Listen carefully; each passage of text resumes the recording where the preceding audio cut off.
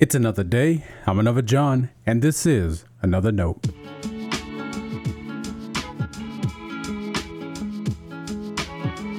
Today's edition of Another Note is titled, How Great Thou Art.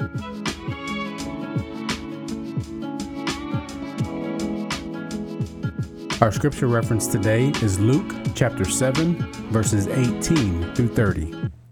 As always, may the Lord add a blessing to the reading and hearing of His holy word.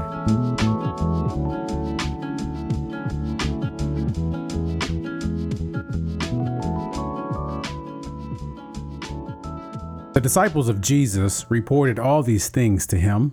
So John summoned two of his disciples and sent them to the Lord to ask, "Are you the one who is to come, or are we to wait for another?"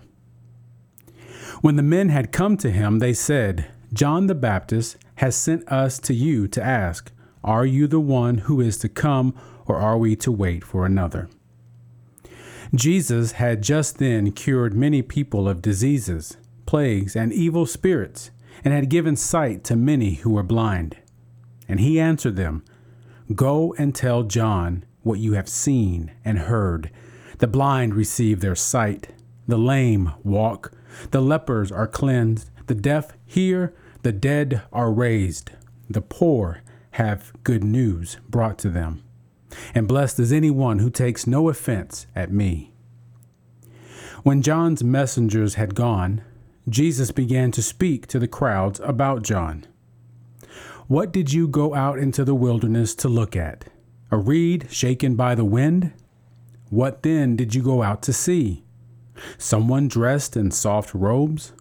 Look, those who put on fine clothing and live in luxury are in royal palaces.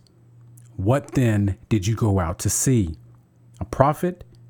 Yes, I tell you, and more than a prophet. This is the one about whom it is written, 'See, I am sending my messenger ahead of you, who will prepare your way before you.' I tell you, among those born of women, no one is greater than John.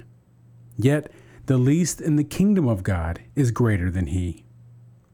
And all the people who heard this, including the tax collectors, acknowledged the justice of God because they had been baptized with John's baptism.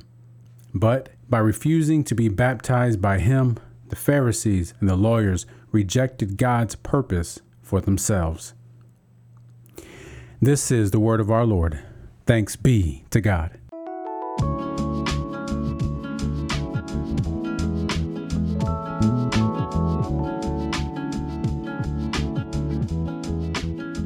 Some are born great, some achieve greatness, and others have greatness thrust upon them. That's a lesson William Shakespeare offered on the idea of greatness. In a way, John the Baptist fits each category. There's a miraculous tone to his birth. Gabriel, the angel of the Lord, made John's father, Zechariah, mute for a time. He couldn't believe his barren, older wife, Elizabeth, would have a son. Elizabeth sensed that even in the womb, her son had the knowledge of God's presence. When John was born, his father's first words were of praise to God. He also recognized John would go on before the Lord to prepare the way for him. Indeed, he was born for greatness. Later in his life, when God called John to preach, people responded. Sure, he was the bug-eating crazy dresser, but his message was something that resonated with people.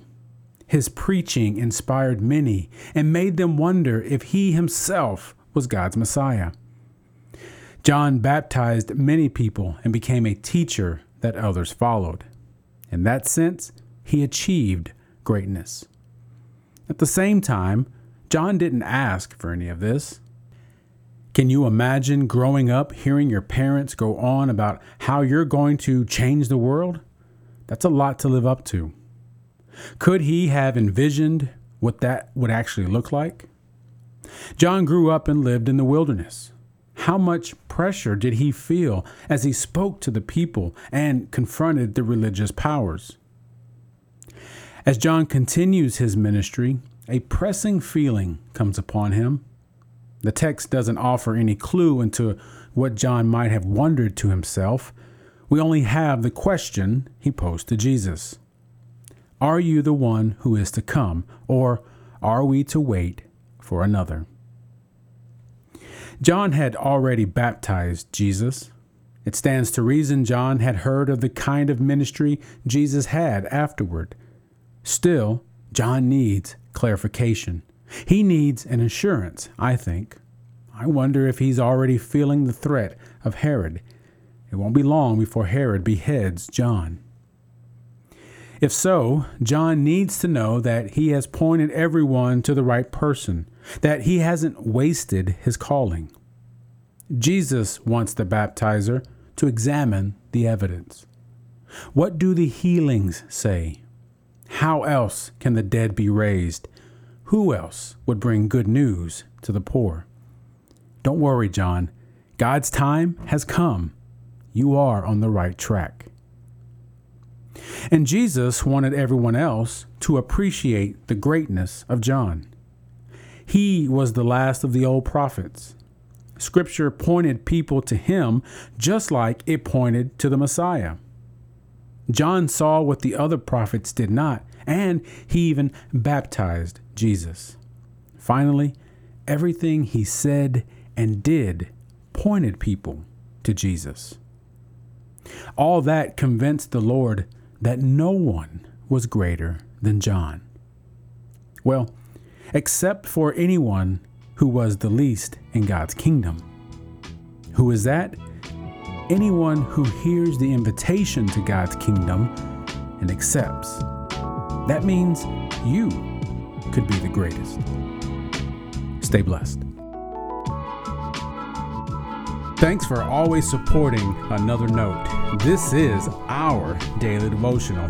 I'll keep writing and recording as long as you keep listening and we keep growing. If you ever find Another Note on iTunes or anywhere else podcasts are available, make sure to leave a review so others can join us. And the easiest way to connect with me is online at anotherjohn.com. God be with you.